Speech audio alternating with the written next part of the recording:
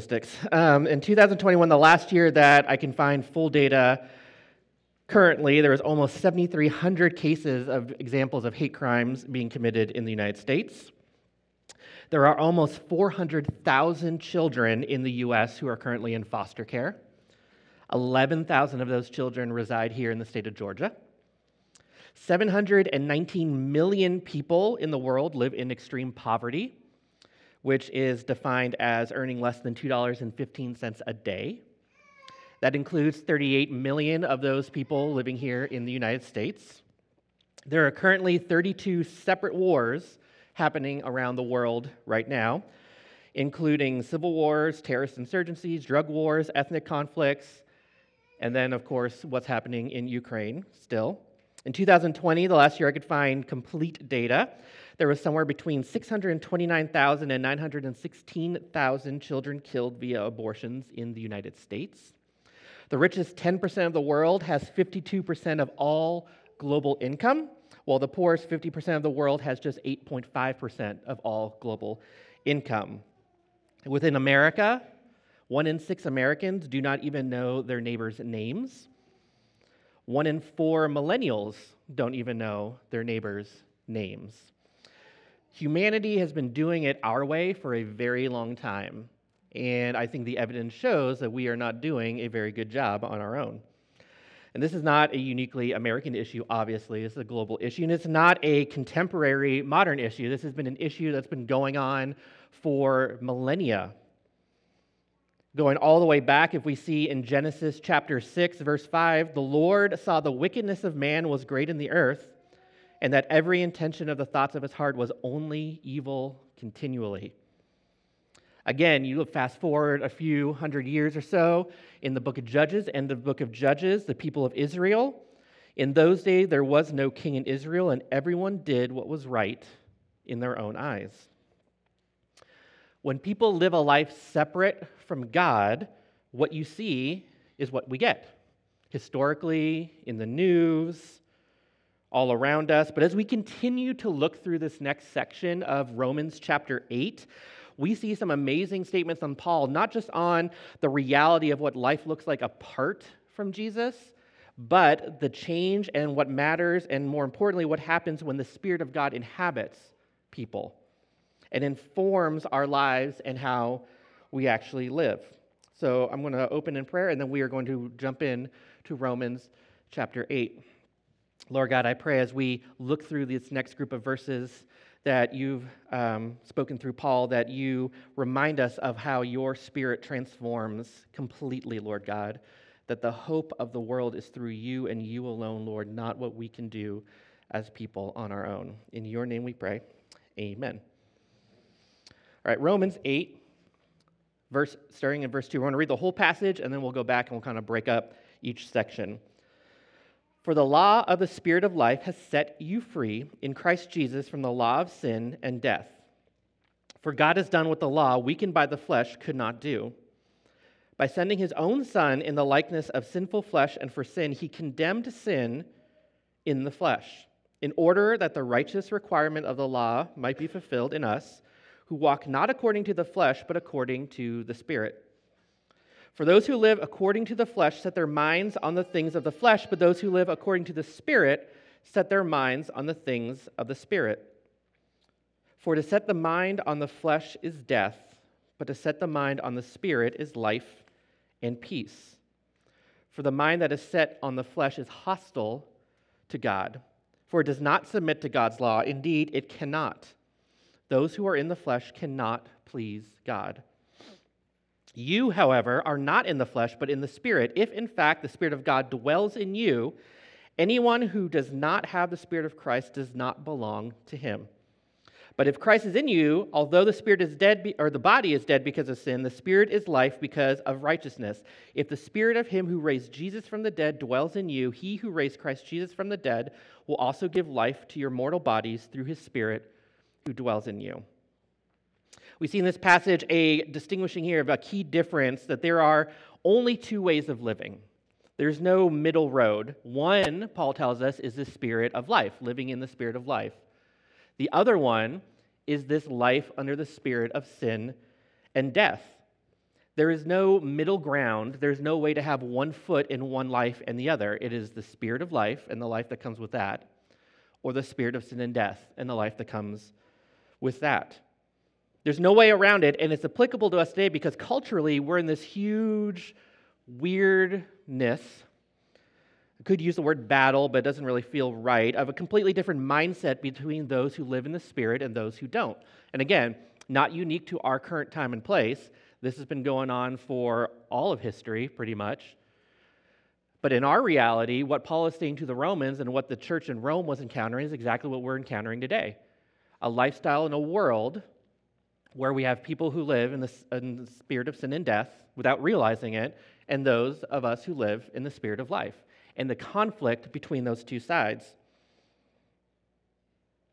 It's a completely different worldview. It's a completely different understanding of nature. It's a completely different view on what lifestyles are right and wrong. It's a completely different world living under the Spirit or not of the Spirit. And Paul is writing this letter to the church in Rome in a time historically where you've had, in years a little bit earlier than this, the emperor of Rome, Claudius, had kicked all the Jews out of the city of Rome. So as this church was planted and started growing, it was a church of mostly Gentiles. The Jewish population wasn't there. There was not this connection to Jewish history, to Jewish scripture, to Jewish traditions. So you had Roman citizens living in Rome, the most powerful, decadent city of the time, growing up without a context of the Jewish faith, looking around and seeing in their life, my neighbor's acting like this, my neighbor's acting like this, and I'm supposed to act like this. How is this possible? How is it possible that we are almost living in two completely different worlds? And Paul is laying out this explanation of Christian identity compared to the identity of the world around these believers to remind them that there is a difference and to show them what the difference is.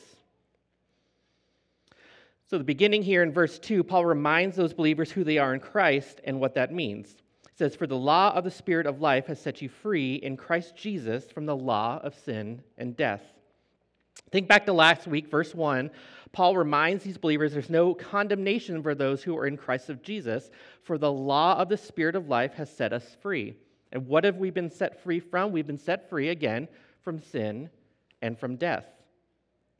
Again, put yourself in the shoes of these early believers. When they look around and see what the world around them is doing and looking like, and they're wondering why they're living these lives differently.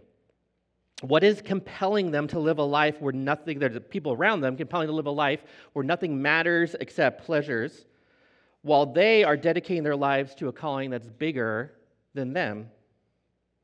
Paul tells us that the evidence that believers are in Christ is that this worldly power, this power of sin and doing what they want, has been broken in our lives. The Holy Spirit supernaturally frees us from that bondage so we do not have to live in brokenness and in death. The world around us does. We don't. And that's such an important fact to acknowledge and remember, and Paul shows us here how it's more than just a thing of like self-control, right? It's more than us just feeling like we need to beat something or feeling like we have to overcome our own or something we're trying to do. This is not Paul saying like, hey, you're a Christian, so really you need to try harder. That's not what he's saying, right? He's not saying if you do your best, then you can be different from people. He's saying that you have the Spirit of life, the Spirit of the living God who rose Christ from the dead in you, and that Spirit is what gives you the power to break free of sin and death. Verse 3, he goes into this, says, "For God has done what the law," again, "for God has done what the law, weakened by the flesh, could not do. By sending his own Son in the likeness of sinful flesh, and for sin, he condemned sin in the flesh, in order that the righteous requirement of the law might be fulfilled in us, who walk not according to the flesh, but according to the Spirit." So what does this mean, the law weakened by the flesh, when he says that? Is he saying that there's just no use following any laws whatsoever and you just do whatever you want? No. Okay, good answer. He's not saying that laws in general are irrelevant. He's not talking about governmental laws. He isn't talking about civil laws. So yes, you do have to follow the speed limit still. Yep. And what he's talking about is this overarching theme of the law as we see in Scripture, going all the way back to the Old Testament, what's sometimes called the law of Moses or the Old Testament law that we see in the first 5 books of the Bible. The Ten Commandments, the Levitical and sacrificial laws, the holiness laws that the people of Israel had to follow, the rules and procedures outlined in the Pentateuch. Specifically, what you see in Leviticus and Deuteronomy, all those passages when you're doing your Bible study that you skip really fast because you don't really know how to say some words and names and it doesn't really apply to you. That's what he's talking about. The law, by its nature, that law is incomplete. It is unable to save us. It is unable to break us free of anything because it's dependent on man to do it on their own. The whole sacrificial system set up was not to once and for all forgive people from sin and set people free. It was just to push sin back a while. It wasn't an eternal sacrifice and forgiveness. It was to roll it back until the next time a sacrifice had to be made, which then had to roll it back, which the next time you sinned, you had to make a sacrifice, which rolled it back.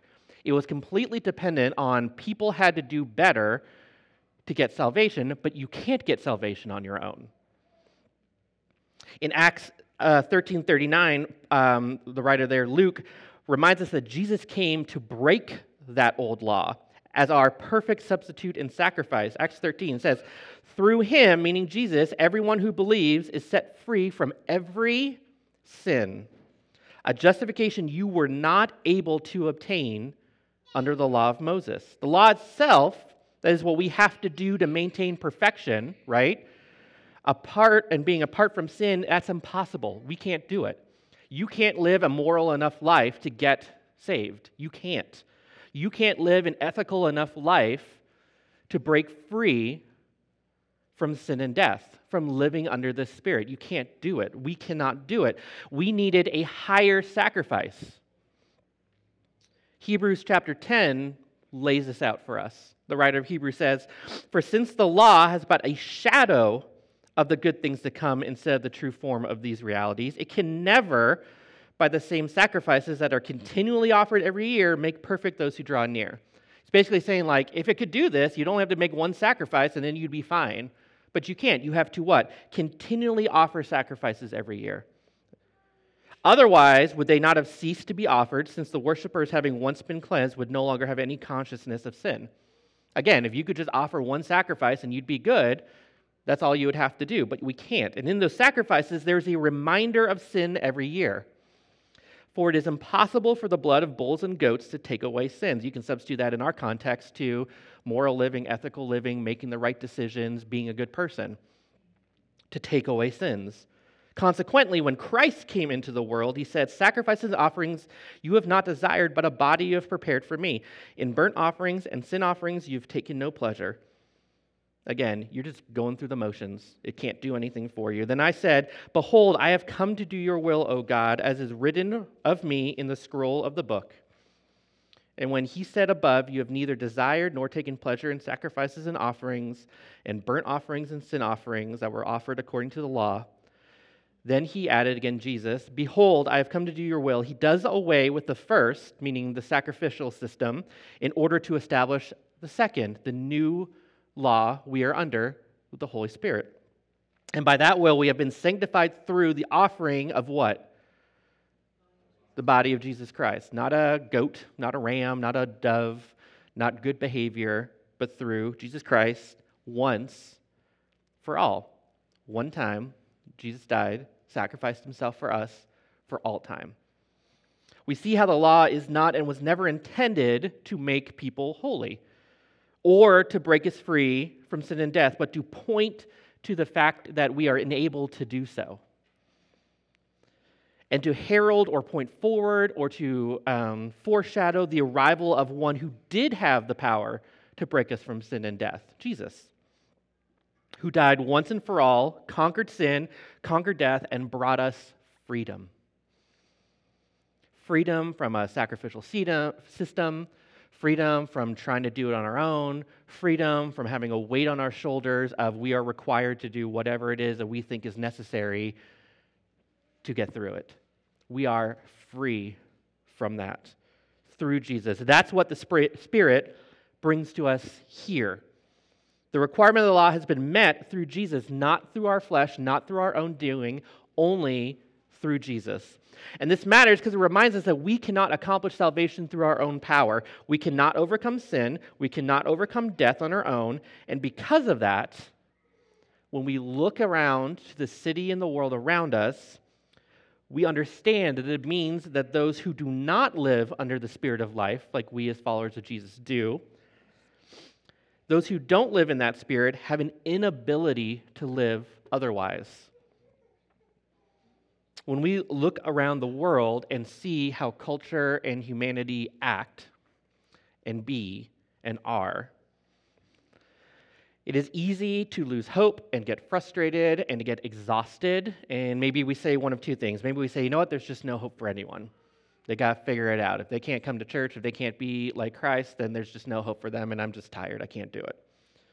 Or, what is wrong with people? Why can't they just get their act together? Maybe we need to pass a few laws and force them to act right. Or maybe we just need to look down on them and show off our own behaviors and they'll get together, right?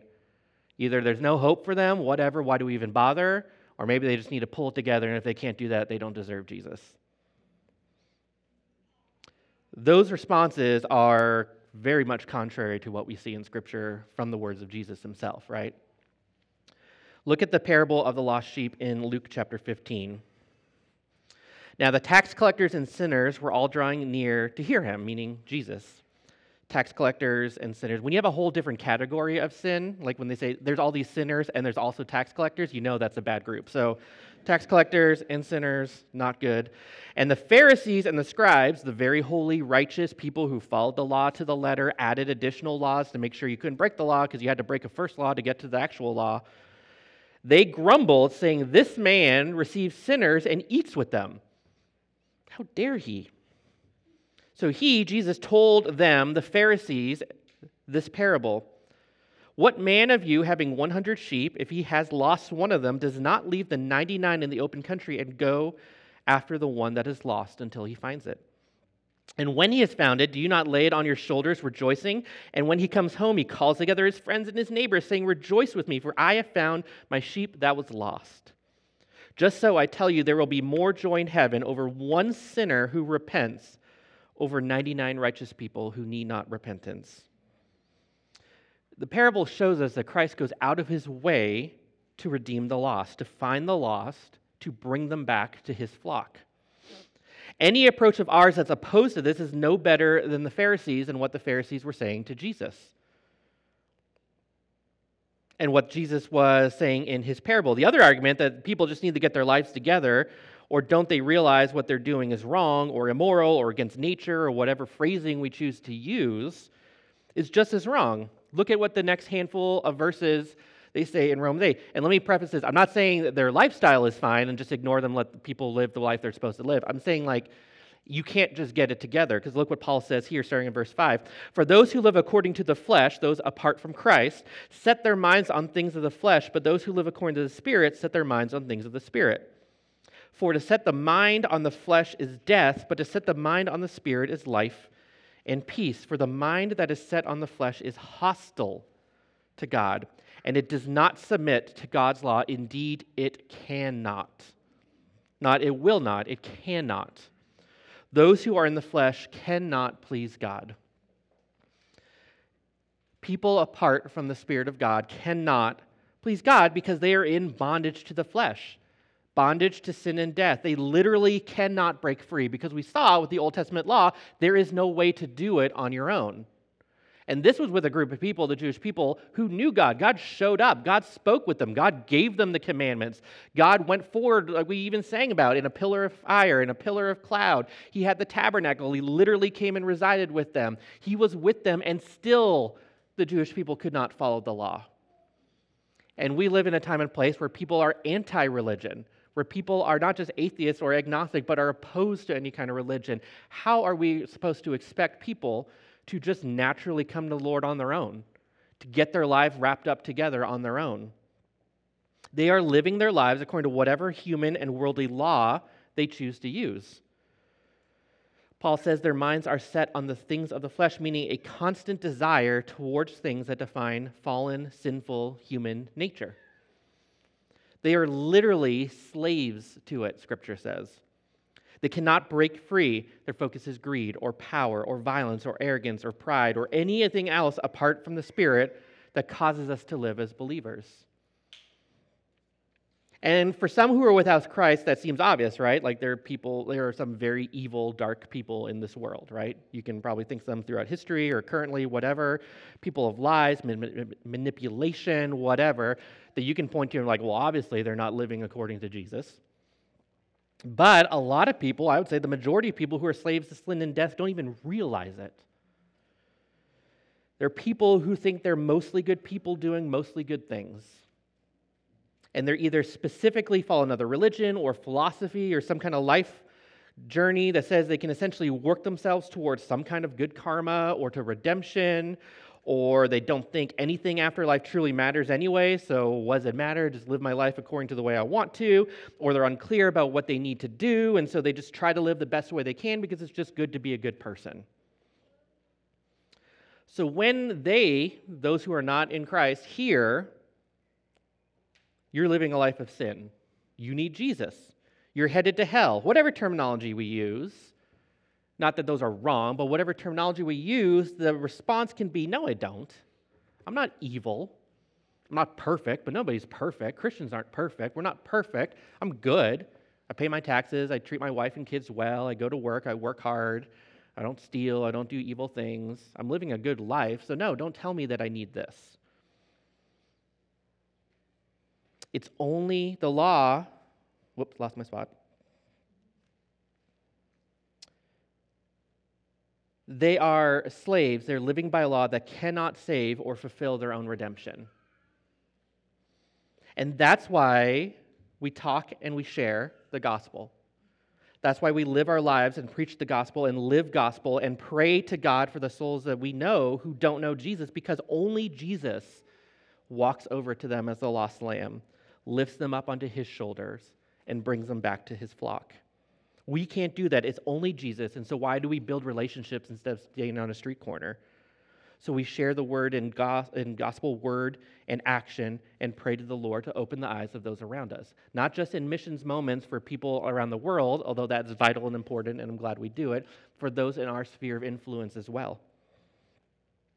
We pray to God to open the eyes of people so they can see the insufficiency of the law that they are under and don't even know that they're under, and so they can be free as well. We don't give up on people but for the grace of God, we would be right there where they are. We didn't save ourselves. Only Jesus can do that. And without Jesus, without his grace and mercy, we would be right into that world and realm as well. So how are we different? What defines us differently than those enslaved by sin and death? Paul finishes up his section in chapter 8 like this, verse 9. You, however, now talking to the believers in Rome, are not in the flesh, but in the Spirit. If in fact the Spirit of God dwells in you, anyone who does not have the Spirit of Christ does not belong to him. But if Christ is in you, although the body is dead because of sin, the Spirit is life because of righteousness. If the Spirit of him who raised Jesus from the dead dwells in you, he who raised Jesus from the dead will also give life to your mortal bodies through his Spirit who dwells in you. Whereas others around us are living in the flesh, enslaved by sin, enslaved by death, Paul reminds us that we are living free. By definition, we are free from the flesh and we don't live in it at all. Not saying, again, we're perfect, because we're not, but we are not enslaved and blinded by the world of sin and death around us. And it's only because of the Spirit of God that lives in us as believers in Jesus Christ. We see him mention this a few other places, like 1 Corinthians 3:16. Don't you know that you yourselves are God's temple, and that God's Spirit dwells in your midst? For God's temple is holy, and you are that temple. 1 Corinthians 6:19 says, do you not know, again, Paul likes to use this word to remind the believers he's writing to, that your bodies are temples of the Holy Spirit, who is in you, whom you have received from God. You are not your own.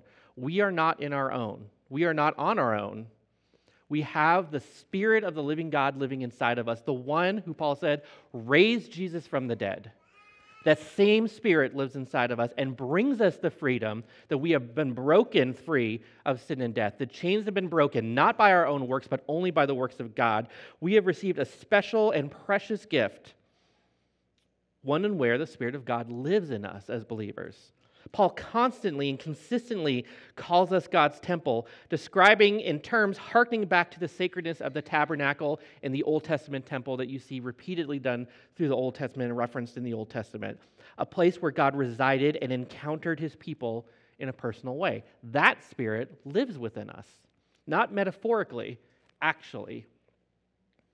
God has saved us directly from sin and death, and as those who are saved, we live lives completely separate from sin and death around us. Again, not because we're perfect, not because we're good, not because we work hard, not because we do on our own, because Christ has broken us free, and we are not blinded to that reality, and we are powered by the Holy Spirit to be able to live differently than that.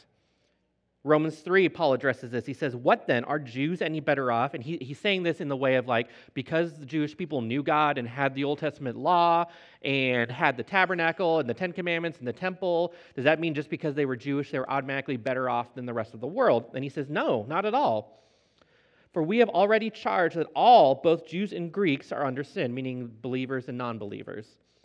As it is written, none is righteous, no, not one. No one understands. No one seeks for God. All have turned aside. Together they have become worthless. No one does good, not even one. Even when we think we're just doing good, we're not doing good.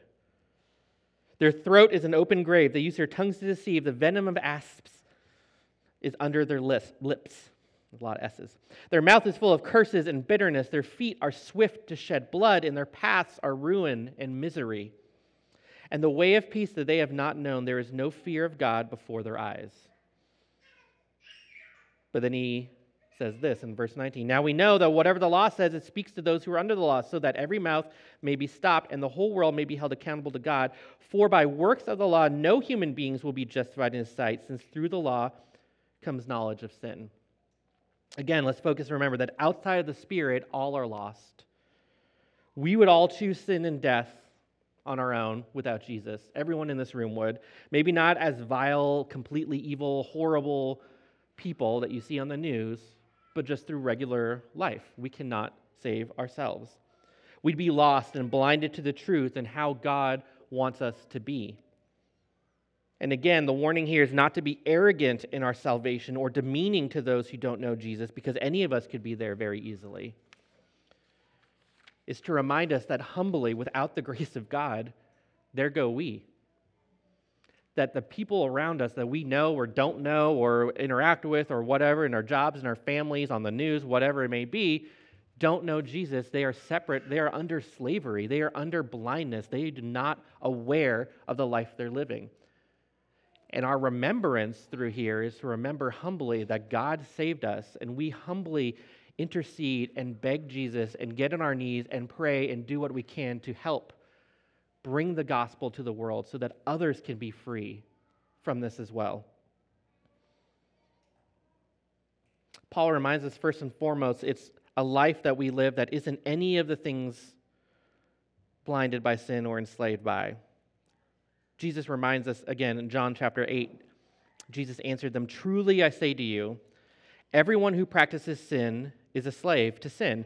The slave does not remain in the house forever. The son remains forever. So if the son sets you free, you will be free indeed." And next week, we're going to talk more about what does this mean to be sons and daughters of God. The Spirit has set us free. We've been liberated. We've been freed. The chains have been broken off. And in the next passage, Paul starts going more in depth about what it means to be inheritors and sons and daughters in this kingdom. And free from what? We're free from inescapable sinful patterns and conduct that traps everyone without Jesus. But through Jesus, we're free both from guilt and the power of sin. And that such a powerful part of the gospel, it's a reminder that we, again, are nothing without Christ. We are saved by Christ. We are freed by Christ. We are redeemed by Christ. And everything good we have is by Christ alone. A life in Christ is a life opposed to sin and death.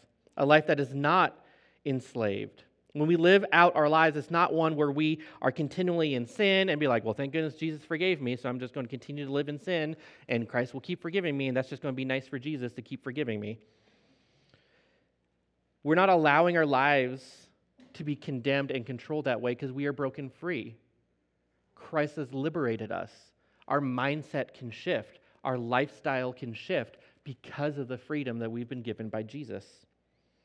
It's where we build boundaries with those who live lives opposed to what we live.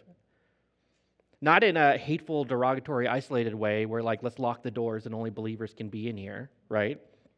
But in a way that showcases our different lifestyle. We're different. The scriptures call us to be a people distinct, set apart. And our lifestyle should seem obvious by the way we spend our time, our energy, our money, how we talk about each other or other people, what we do, how we act as a family, how we act on Sunday mornings, how we act on Sunday afternoons when we're not in the building, how we act on Wednesday afternoons. All of those things are different because of the freedom that Christ has brought to us. When those who are blinded and enslaved see us, they should be seeing a difference and should be aware of it. And again, not because of what we're showing off, not because we're showing off how much better we are, but because we remember and realize how little we would have and be without Jesus. It's a humility that comes from us. That thank God that he saved us and that he's broken us free, because we couldn't do it otherwise. Our lives are truly not just changed, but literally transformed completely because of the power of the Holy Spirit, the spirit of life that we are under. And it's hard. It's hard to live that way. Between social media and what we see on the news, or even if you're not part of both those worlds, just reality of just living and going around anywhere we go. We live in a world that is hostile to God, Paul says.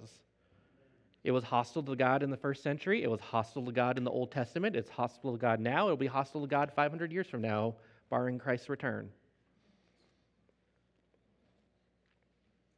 The world is blinded. Is the enemy active in our world? Absolutely. But are people just blinded and don't understand and don't know what the world is, what it's like to be free from sin and death? We do. Scripture tells us we've experienced it. We have that freedom. And so again, we pray and we thank God humbly for our salvation and how, God, can you please continue to work in people around us? In Algeria, in Marietta, all people. Remember that our witness comes not just in our words, but in our deeds as well, and not just in the abstract, but the practical. So those around us that we love, it's not just we're preaching at them because they need to know Jesus. They need to know Jesus. They need to hear the gospel. They need to see how the gospel has transformed life and the freedom that Christ gives us. Remember what Jesus said in John chapter 13, verse 34, "A new commandment I give to you, that you love one another. Just as I loved you, you are also to love one another. By this, all people will know that you are my disciples if you have love for one another." That love isn't a random love. It's not a vague love. It's not a love that exists on paper and nowhere else, but a true love for one another as members of the kingdom of God. We are free of sin and we are free of death only by the grace of God. And that single fact, again, should astound us each and every day. When you wake up, you should be in awe of God's mercy towards you. When you go to sleep, we should be in awe of God's mercy towards us. When we go grocery shopping, we should be in awe of God's mercy around us. And that same feeling of awe should drive us to our knees to pray for those around us who do not have that grace and mercy, who are blinded, who are fooled, and who are deceived by our enemy, who is parading around culture, making everyone think that they know what's best for their lives, when it's simply that they can't see the better life that is there for them. Not just those across the world, like I said, although, yes, those people across the world, but those who are next door. 1 in 6 Americans don't know your next door neighbors' names. Quiz time. Could you name your neighbors around you? All of them? Some of them? One of them? Maybe you can. If you do, awesome. That's amazing. That's step 1. If you can't, that's step 1. We are not called to all be missionaries to the ends of the earth. In Acts, when they said, or the Great Commission, that's what I'm thinking, go to the ends of the earth, right? But before that, what does Jesus say? Go to Judea, go to Samaria, and go to the ends of the earth. Where were the disciples? They were in Judea, and then they were in Samaria next door, and then to the ends of the earth. There was a church in Jerusalem. There was a church in Rome. There was a church in Antioch where believers gathered in central important cities, and there was churches spread around. You may not be called to go across the world. You may just be called to go across the street, because the entire world is our missions field. We have all been given freedom by the power of the Holy Spirit through the grace and mercy of Jesus, and we've got to showcase that to the world around us, because that is the only hope they have. They cannot do it on their own. They are blinded and enslaved and don't know it, and we can bring them knowledge of that freedom that Christ has and gives us through the power of his Holy Spirit. So we're going to pray, and we're going to do communion. And with communion, we are remembering in awe what Christ has done for us. The sacrifice that he gave to once and for all, and of all eternity, one time, die and sacrifice and forgive and conquer sin. Not just push it back to the next year's sacrifice, not just wave it away, but to completely forgive us of our sin, to completely free us from the spirit of sin and death, to give us the freedom and the spirit of life that only his blood can provide. That he went out and he sought the ones who were lost, all of us, and brought us into his flock. And so we come and we remember that to spur us to action and to spur us to love and to remind us of the grace and mercy Christ has for us. So as those people who are giving the communion elements can come up, we're also going to have people up here who are going to be praying or available for prayer. If you need prayer, if you're living under the spirit of sin and death and you need prayer, they'll be up here to pray for you. If there are people in your world that you need prayer for, they're up here for you. If there's other things going on, Manny and Christina will be up here praying for you. And how we'll do communion is we'll start in the front, and they'll come up. We'll have two different couples you can come up to, and then we'll continue row by row through the back. So let's pray. Dear Lord, we thank you for your grace and your mercy, Lord, how you have liberated us, broken the chains that we are under, opened our eyes to what life apart from you looks like. We thank you, Lord God, for your death, your sacrifice, how you have saved us and forgiven us. And we pray for those around us, Lord, who have not yet been set free, for those who are still enslaved. We pray that you use us to spread your gospel message, to be examples, to show by our lives, our words, and our deed what freedom actually looks like, Lord God, and how those who don't know you are under sin and death. We thank you, Lord God, that you are a God who cares and searches after the one who has left the flock, Lord Jesus. And we pray that you bring those into your kingdom. In your name we pray. Amen.